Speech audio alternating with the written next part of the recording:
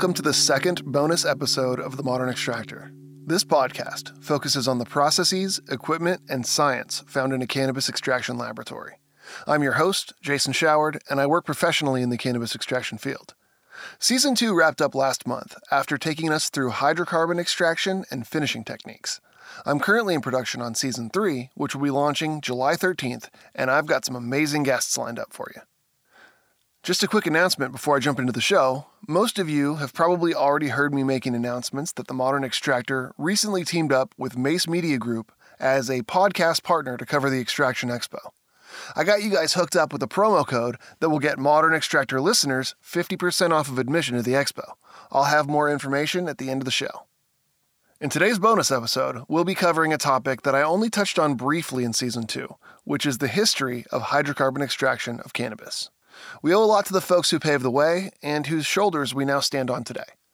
So, after a little nudge from future 4200 members Collective Objective and Calipigian Dabs, and the lone stiller who connected us, I spent a few minutes with one of the forefathers of closed-loop hydrocarbon extraction, J.D. Ellis, better known as Grey Wolf. The contributions that this man and his colleagues made to the industry have made many a lasting impact, almost assuredly saved some lives, and paved the way for modern hydrocarbon extraction to blossom into the burgeoning industry that it's become today. Today on the show, we're in for an oral history of the early days of hydrocarbon extraction. Enough out of me, let's hear it from the man himself, J.D. Ellis, a.k.a. Grey Wolf. Welcome to the Modern Extractor. Thank you, Jason. All right, where are you calling in from today? Well, I'm hailing from River City, Portland, Oregon, also known as Rip City. All right, I'm down here in Los Angeles. It sounds a little less exciting than Rip City. Have you always been based out of that area? No, I moved to Portland in 1965. I originally was from Oklahoma. Okay, so while you've been in Portland, you're one of the pioneers of modern hydrocarbon extraction, and that's kind of where all that happened. What did your path into the cannabis extraction space look like? Circulus. I actually got into cannabis extraction through the Oregon OMMP medical marijuana program, and it was after I'd retired and spent a 6-month caring for a friend dying of brain cancer. And after I watched him suffer and wither away and die despite, and in fact, as well as because of the treatment, I ran across an article about a test done in the 60s on brain tumors in rat in Spain, and they had injected the tumors with THC, and they had either reduced or disappeared. And that got my interest, and so I started digging further and brought up more medical studies, including pain relief for arthritis, which I suffer mightily from. So I got my Oregon Medical Marijuana Program card and joined a couple of groups to glean tribal knowledge, which at that time was pretty sparse. And the experience convinced me that medical cannabis pain relief was real. When I applied a potion that was supplied to me by a woman that called herself Cajun woman, or actually her name was Kay Dickerson, and she'd thrown the scraps and the floor sweepings and so forth into canola oil, and for about a 6-month period of time, then strained it out, and it was pretty messy and stinky. But I spread it on my wrist. That was painful at the time, and within minutes the pain disappeared. And that was the moment that I realized the cannabinoids were transdermal and that there was no question as to their efficacy. What year was this when this was all going down? That would have been 2007. Okay. At any rate, that led me to take a look at vegetable oil extraction, and some of the vegetable glycerin tinctures that were shared with me at the same time led me to invest that as well. And I got the idea of ethanol extraction actually from books like D. Gould's Cannabis Alchemy and Marijuana Chemistry by Starks, Dr. Atomic's Marijuana Multiplier, and some others. Plus, I joined the International Chemographic Forum that has international players. And in those days, we hadn't experimented with dry ice to obtain super low extraction temperatures. So after I explored both hot and, when I say cold extraction, I mean wet, which is, basically just using ice. So it's not that cold.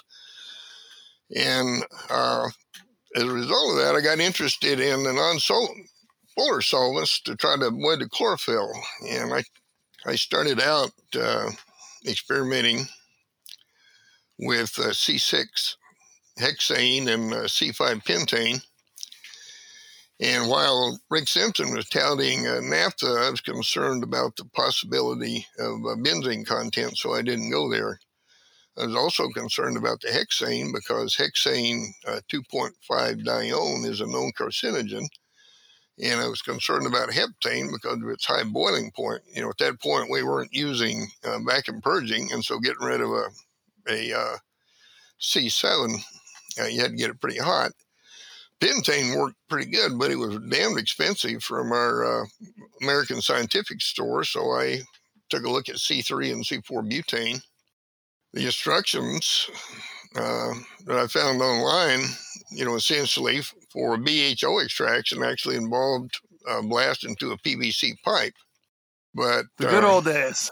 I, being a process person, I first checked butane and PVC chemical compatibility, and ended up milling my first columns out of copper pipe, and which works fine as long as you keep them clean. And we evolved that process by having some borosilicate tubes custom built for us by a local scientific glass blower, and then we developed ancillaries to make it easier and more efficient to operate. I won't bore you with those details, but anyone that's interested in the evolution can see it on the website at 9.4.11. It goes through the various steps. But it was actually IC Mag that I saw the posting by FOF on reclaiming butane using a refrigeration pump. And that's what directed my attention to butane recycle, and the rest of that is history. I've got a question for you that kind of perked my ears up when you were telling that story. You said you were a process person, and you also said you're already retired. What was it that you were doing leading up to all of this? I worked in the aerospace industry, and I was a manufacturing engineering program manager. And that means what I did is install facilities and designed processes and equipment and install those, or managed crews that did it. So process and equipment are what I did professionally before retirement. All right. Well, your experience there certainly helped advance the art of extraction for the modern world today. Well, you can thank Uncle Sam for that, because a lot of my schooling was paid for by the companies that were on defense contracts. Well, there you go. Thank you, Uncle Sam. Uncle Sam's donation to the cannabis industry. So you'd mentioned also the PVC pipe usage in the beginning, which kind of leads me into my next question, which was, when you were just first getting started, it was basically the Wild West when it came to butane extraction and to hydrocarbon extraction. What's the craziest thing you ever saw happen in the early days? Well, I guess you have to define crazy. Houses blowing up and motels being emptied in the middle of the night because somebody blew a room up was pretty crazy. And I heard of one guy open blasting in his car with his infant kid inside, which is even crazier. A thing that I think, they're ignorant people, and they're people that you can't educate, but they're also people in the forefront that, should know better. And so in that light, I think right up there in crazy, and also measure the time, was a YouTube video where one of the local equipment manufacturers posted essentially a video demonstrating his piece of equipment.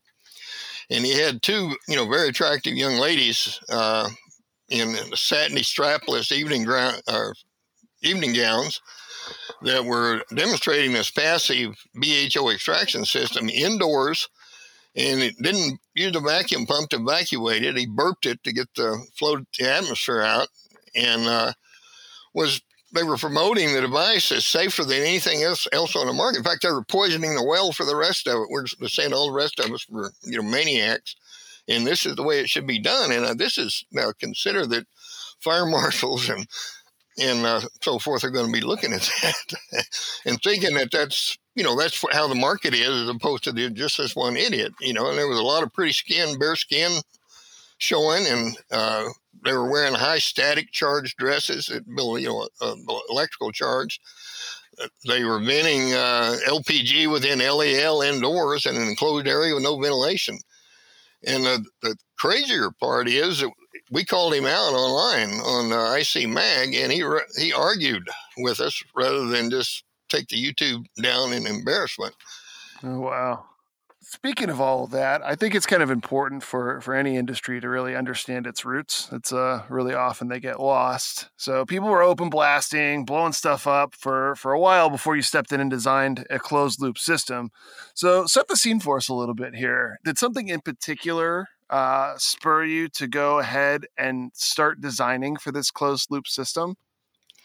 Well, after we formed Skunk Farm Research and started giving away our surplus material to, seriously ill and end-of-life patients, had a lot of growers started donating their surplus to us from the annual outdoor harvest to our medical program.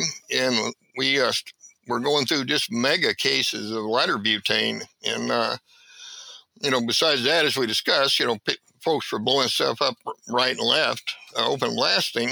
But coming from an oil refinery family background, my father was a maintenance superintendent at an oil refinery.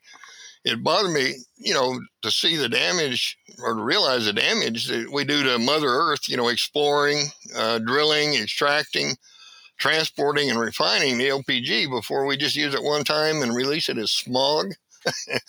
At any rate, the tipping point actually was that even wholesale, the cost of butane became prohibitively expensive for us three. It was coming out of our pockets. And so I started looking for a solution, and I saw the posting by FOF on IC Mag Forum where he'd recovered butane using a refrigeration pump. And as a retired manufacturing engineer who, designed facilities and equipment and processes and so forth, I asked myself what the equipment and process, would look like if I took post-process and designed around it. And so the result of that was the Mark I turbinator, and it's based on a paint pressure pot. Built my own column from a section of a 304 stainless Schedule 5 pipe that I had handy, and I bought some ANSI flanges and had them machined for O-rings. At any rate, I'd build it, and then posted the design and the sourcing on SPR and IC Mag, rolled it up, so forth, as an alternative to open blasting, and as an effort to address all explosions as well as environmental concern. So, at any rate, I built the Mark I, and then I built one Mark II, which was an automated version of the Mark I, and it included a C1D1 extraction booth. Before they'd even define what it is that we were going to have to, do to get permitted. It just seemed logical. That's what they were going to ask for, and so that's what I designed for the Mark II. At that point, the thing actually that went international and I think drew the attention of everybody was a Mark III, which was based on sanitary parts, and a lot of folks started building them, and internationally. And China, of course, immediately had a panoply of components designed and ready to pick up. I had helped a couple of companies in the U.S., one in Belgium, one in South Africa, one in Canada, set up operation to build a Mark III. So give us a rundown of what the Mark III actually looks like. One of the things that I like to do on this podcast is try to picture my listeners not able to actually get on a computer and Google what we're talking about. So give us both a visual and a process flow rundown of what this Mark III looked like. Okay, the Mark III was a 6x6 sanitary spool. The original one had a welded bottom. I bought actually a 12-inch sanitary spool and cut it not exactly in half, but I separated it and made two pieces out of it. The lid was a 6-inch sanitary flange in which I machine welded some fittings. The center had a 1.5-inch sanitary ferrule, and then there was a port in the lid for a vent tube that ran from the top of the column back down to the collection tank at the bottom, the 6x6. And then there was a tap that had a four-way cross, 3/8 four-way cross on it, and one leg attached to the lid. One leg had a pressure gauge on it, and then there was one for the vacuum pump and one for the recovery pump. On that base, there was a valve, and then on top of that valve, where the column goes, on top of that valve was a T. And then on top of the T was the column. The way the system worked is that you pulled a vacuum on the system with the vacuum pump, and then you injected butane through that T at the base of the column with the valve between it and the collection tank closed. And that forced the butane to go up through the column and out the vent tube and back down into the collection tank. And the recovery pump was running at this point. So on the original one, we were putting about 3 volumes of butane through from the bottom. And the way that we told how many volumes we had, we started injecting and just put our hand up on the top vent tube. And when the butane finally got that far and spilled out, it just instantly turned ice cold. And so we either timed it or counted. If it took, let's say, 45 seconds for the butane to, actually that was that small, it didn't take anywhere near 45 seconds. It took 15 seconds, let's say, for the butane to hit the top tube and to get 3 volumes through. We then ran it for another 30 seconds. So 45 seconds total, that's 3 volumes. And then we shut off the butane. We left the vent valve open, and we opened the dump valve between the tube and the turbinator. And that exposed the column to the recovery pump. And we continued to run the recovery pump until we hit about minus 22 inches. We could go further than that, but it's hard on the pump because you're running the seals dry. And once we hit minus 22 inches, then we shut off the recovery pump and turned on the high vacuum pump and pulled it down to minus 29.9 inches. Back in those days, we were backfilling with air. Later, we started backfilling with nitrogen. But once we backfilled in, we just opened the 6-inch pot and took out the harvest. During the operation, we had the 6-inch pot setting in in this case, an electric soup pot made by Wyatt, and that was basically to keep it from freezing up when we're boiling the butane refrigeration, chilling it down until it stopped, the process stopped. So we weren't trying to heat it, we were just trying to replace the refrigeration losses. And then the recovery tank we had in a plastic barrel full of ice water. We also had a recovery coil between the pump and the tank set in the same ice water to chill the pump discharge. That's about it. It was a pretty simple system. Well, that's what paved the way to everything that's going on right now. And, you got to start somewhere. You may call it simple, but at the time it was pretty revolutionary. Well, the thing about simple is that once you reveal it to the universe, everybody takes it and runs with it, and it does get complicated. Well, that's actually a really great segue. You were one of the very first people that decided to take stuff, show the work you were doing to the world, and put it on the internet. There's a lot of people that are very protective of their IP, and in this industry specifically, there's a lot of that going on with IP theft. And then there's the whole other school of thought where people are interested in making it more open source and sharing to advance the science and the community.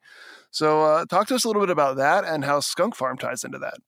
Well, I am comfortably retired, and so I didn't need to make more money, get richer. I'm not rich, but I don't need to get rich. I have, at this point, fairly simple needs, and it was, more important to me that the folks have the knowledge than it was for me to have any more money for more toys that I don't play with. And there was actually 3 of us that formed Skunk Farm Research.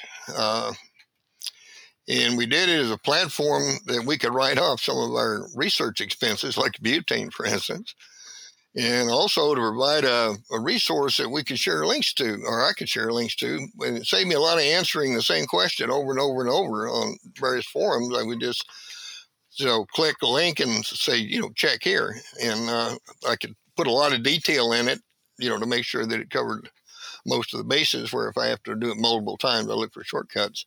So who are your partners in founding Skunk Farm Research? Well, there were 2. I was a retired manufacturing engineer. Carla Kay was a retired electrical engineer, and we had Farmer Joe, who was at that time a biotechnology student. And we got together in a local forum where we had originally it was a group called Canna Cave, where we essentially were helping new growers set up operations and doing research and publishing it and so forth. But it became problematic politically, so we moved to another group that had less people in it, and we called it the Skunk Farmers. We subsequently moved to a smaller group, which is us 3, and founded Skunk Farm Research. And our primary goals in doing that were, cannabis research and teaching medical patients to provide for their own needs. But our long-term agenda really was promoting medical cannabis by educating boaters, or sending educated boaters to the polls with their eyes open, so that cannabis would start to be treated like any other medical product. We also, of course, did how to do it yourself for those growing and extracting their own was all that they could afford. Besides what we shared on our blog, we taught classes in various cannabis-related subjects, and we sponsored lectures by key national speakers like, Dr. Melamede, for instance, on the effect of phytocannabinoids on the endocannabinoid system. And we got Dr. Justin Piszczadek on the terpenes and cannabinoids and their medical effects. And this was, way back before, there was really a whole lot of interest in terpenes.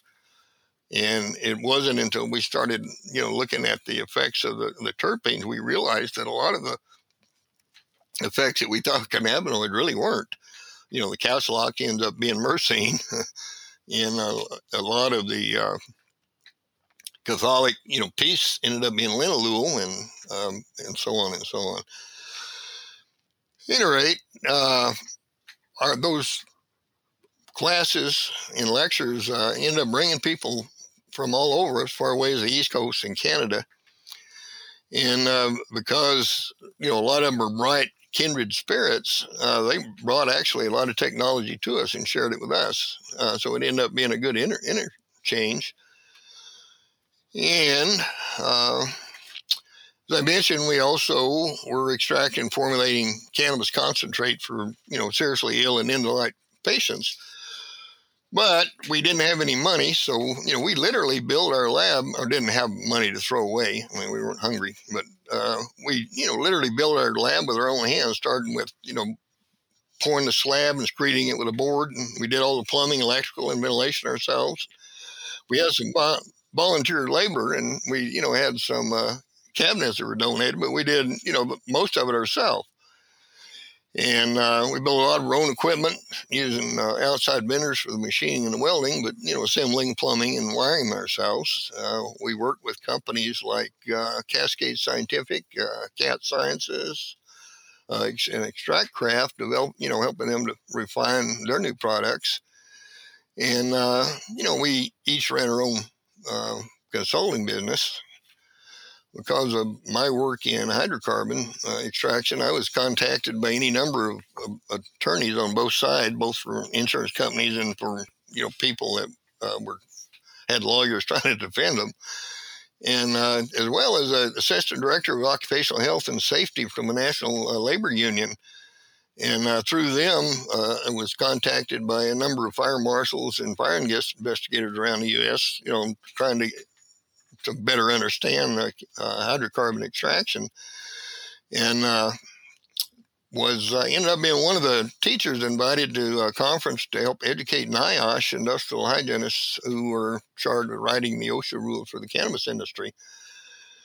About that time, we took on a new partner, and the intent was to expand skunk farm research, but it unfortunately didn't work out, and us three founders were locked out in 2017, and we subsequently left SPR as part of a legal settlement. So the new partner ran you guys off of your project, huh? Sorry that I can't comment on that because our settlement precludes sharing details, so no comments. Understood. Well, I hope it was worthwhile. We'll leave it at that. All right. From there, you started Gray Wolf's Lair. Is that where that came about? Yes, it did. I opened the lair for, many of the same reasons that we opened skunk farm research. I needed a platform that I could share a link that answered questions in detail, and also needed to be able to update the links and keep them current, with new findings. So I need one under my control. Pretty much eliminated any other forum. And if you take a look, I detail some of the same processes and provide information on how to build your own equipment and extract your own concentrates, similar to skunk farm research. But I've added some features not present on SPR. And the last time I checked them out, it looked like we basically are catering to a different readership. Unfortunately, Carl and Joe have moved away, and due to circumstance and proximity, have not been really readily available. So I've added some guest authors, like I got D. Gold, okay. The infamous D. Gold, or the famous, I guess. And Eric Berkovitz has been adding some technical articles on things that are, they're better informed on than I am. I guess in my case, Gray Wolf's Lair is my hobby against boredom in an effort to build new brain cells faster than I'm losing my dotage. Well, you're keeping them going. I like the site. I am perusing it every now and again. Definitely some interesting stuff on there. So I was just about to ask you what you're working on these days. You don't strike me as the kind of guy that doesn't have a project. Is Gray Wolf's Lair taking up the majority of your time these days, or are you doing something else with extraction? Well, actually, I have several things going on. One thing that I've recently been working on is a test sled that I can do vacuum cooking with, so that I can try to cook, delicate sauces and stocks at a lower temperature to see if I can preserve more of the delicate, flavors. And I, of course, got that idea from the work on terpenes and cannabis. Absolutely. The other thing interesting is that I'm working on a project of doing sous vide cooking, but doing it in aluminum beads, hot aluminum beads. And actually, Cascade Sciences donated the beads for me, but I've cook some steaks that are just absolutely dead letter, perfect, medium rare, and some egg bites that are pretty tasty. But probably the best one was my creme brulee. Uh, you have to pay attention making cream brulee, but in this process you don't. You mix it up, you put it in jars, and then just shove it down in the beads and come get it 35 minutes later and cool them down, and just chuck them in the fridge. And when you get ready, you pull them out and sprinkle brown sugar on them and then torch them, to put a glaze on the top, and they're ready to go. They're actually really good. All right, science in the kitchen. I like how you're crossing over there. That's fantastic. Yeah, the other thing on the vacuum thing, the only one that I've done so far with the vacuum cooking is my wife came back from a food pod and was telling me how much she liked their jalapeno lemonade, and so I looked up the process for jalapeno lemonade, and again, because the processes they were using, of course, are water soluble, and some of the terpenes and terpenoids are not water soluble. The flavonoids are, but for the most part, but not all the terpenes. So what I did is instead of using 2 cups of water and a cup of sugar, I used a cup of water and a cup of 190 proof and sugar. And then instead of soaking the jalapenos in it, I threw them all in the Vitamix, mushed them all up and filtered it. And then I distilled off the alcohol and used that syrup to sweeten the lemonade with. And, because the flavonoids are by and large water soluble, the standard recipe using just water, represents those really well. And I pretty much matched those, but what came across in the non-water soluble was a lot more of the capsicum. So it was hotter. Yeah, you had to tone down the amount of jalapenos you used on the second batch. Absolutely. But here's the good part, or the funny part, is that the 190 proof that I recovered, of course, it's no longer 190 proof. It's only about 130 proof on the first pass. I'd have to, continue to run it more times to get it back up to 190. But at 130 proof is what it came out at. It was jalapeno vodka. It smelled like jalapenos. It tasted like jalapenos, and it was hot like jalapenos, but it was vodka. Man, you know how to throw a party. I like it. So we're hearing all these wonderful things about your cooking using all these scientific techniques. You got my mouth watering. What about when you were extracting? What was the most sought after product that you were making back then? Well, we were extracting medical product, and so the most sought after product was basically just full spectrum extraction, which we formulated by mixing it with coconut oil, 2 different cinnamon oils, and gum myrrh. And that's what we supplied for the most part to the cancer patients and people looking for orals. Probably not the real question that you're asking, but if we take a look at it from what the students in our classes responded to, which is probably more along those lines, there were 2 that were popular. One of them was the live resin, and the most common word to describe that was the word fresh. And but hands down, the one most popular was the THC acetate, the THCOA, and that, because it passes the blood-brain barrier faster, just virtually instantly. It comes on just full bore real quick. And it's got a reputation for being stronger than cannabis, and I'm not sure that it actually is. I think it just comes on so quick that it feels like it is. But the most common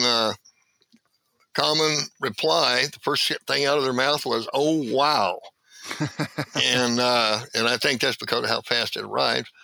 And the second most common thing they said is, they liked it, but they said, that's not at all what I expected, because what it really is just a really calm, peaceful, there was some light shifts and some color shifts, similar to mushrooms, but, very light and subtle. But other than that, it was just, at least for me, it was just really a nice, peaceful, calm high. Okay. Well, so you just mentioned mushrooms, which is kind of an interesting topic lately among cannabis circles in general. What's your take on what's going on right now with all the decriminalization and the research that's going on in mushrooms? It feels to me very much like what you just described with cannabis back in the day. Well, I think that's exactly what's going on, and I'm a little bit over the hill to, get involved in another frontier. But I know Joe is very much interested in it and looking at, I think, supply and material to grow mushrooms in and so forth. My personal feelings are that, like so many of the drugs that have, been abused psychedelically, there are there's a lot of resistance built up about whether or not they actually have medical properties. In the case of the mushrooms, again, at this point, there's no question that it has. They've done some remarkable stuff, with the psilocybin, and I'm glad to see that they're doing the same thing they did with cannabis. I look forward to seeing where it goes. Yeah, I'm in the same boat there. It seems like a very interesting potential to help people and, to help people chill out a little bit as well. So moving on from there, what are you most excited about regarding the future of the cannabis industry whose trajectory you helped shape and change? I think the most exciting part about it is watching what's happening with all the fertile minds that are now involved. Back when it was illegal, or was now legal, but it was nudge, nudge, wink, wink. Mm-hmm. You couldn't get people to with a lot of training and money invested in their education, get involved in it, because they not only were concerned about jail, but it was a stigma on their reputation. And now that it has been proven beyond a shadow of a doubt that cannabis does have medical properties, and there are legitimate reasons for it to be around, other than people getting stoned out of their mind, that you're getting an influx of people that have the training, they have the money, they have the equipment, and there are a lot of processes that we could use on cannabis that they've been using for years on other stuff, but we haven't been able to on cannabis because it's been prescribed. And with that veil lifted, there's cannabis will end up going through I think an incredible fast evolution and maturity, because a lot of the background has already been done on other stuff. Yeah, I'm excited about the same thing. It's nice to see that the stigma's getting lifted and that things are coming along where people are more educated, people are willing to jump on in and see what happens. It's an exciting time. So if people wanted to get a hold of you, what's the best way for them to reach out? Well, actually, probably the best way is Graywolf at graywolfslair.com. And remember to spell gray, Gray, as opposed to Grey, because it's the American gray wolf, not the gray colored wolf. So GRAYWOLF at graywolfslair.com. All right. Well, JD Ellis, thank you for all the groundwork you helped lay. Thanks for everything you've done for the extraction industry. And thank you for coming on the Modern Extractor. My pleasure. Nice talking to you. Take care. All right. Thanks again to Grey Wolf for joining us and for helping pave the way to where we are today in extraction. If you want to get a hold of the wolf, you got to go to his lair. Shoot him an email, graywolf at graywolfslair.com. That's GRAY wolf at graywolfslair.com. As I mentioned at the top of the show, the Modern Extractor recently teamed up with Mace Media Group as a podcast partner to cover the Extraction Expo. Mace publishes Extraction Magazine and Terpenes and Testing Magazine and produces one of my favorite conferences to attend, the Extraction Expo. This year's Extraction Expo is coming up September 30th through October 1st at the LAX Marriott in Los Angeles. It's the only trade show or conference completely dedicated to extraction. All of the exhibitors are pertinent to the extraction business, and all the speakers and panel discussions are targeted at us. It's the best networking and educational event specific to our industry, and the Modern Extractor is now an official podcast partner. I'll be there with a booth, interviewing exhibitors, speakers, and interesting guests, handing out swag, and doing my Modern Extractor thing to cover the latest and greatest in the industry.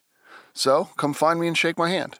Ticket sales and information about the expo are available at extractionexpo.net. When you go to purchase those tickets, don't forget to enter our promo code MODX to get them for half price. That's MODEX, no spaces. I'll see you at the expo. Stay tuned for the launch of Season 3 next Tuesday, July 13th. All the love you guys are showing in the reviews and on Instagram is paying off, and I've got some killer guests lined up for you this season. Speaking of reviews and Instagram, if you like the show, please review it on Apple Podcasts. The more subscribers and better reviews we get, the better guests I can keep booking for you here in the future. The reviews in particular help me expand the reach that the show has, which just may help me negotiate some more killer discounts on event admissions, equipment, and lab supplies for you, the ModX listeners. A big thanks to E02 Venegas for handling business on the show's social media, and a shout out to the New Fools for bringing the funk to the ModX theme song. Thanks again to everybody for tuning into the Modern Extractor. New episodes are out every Tuesday. I'm Jason Showard. Let's talk soon.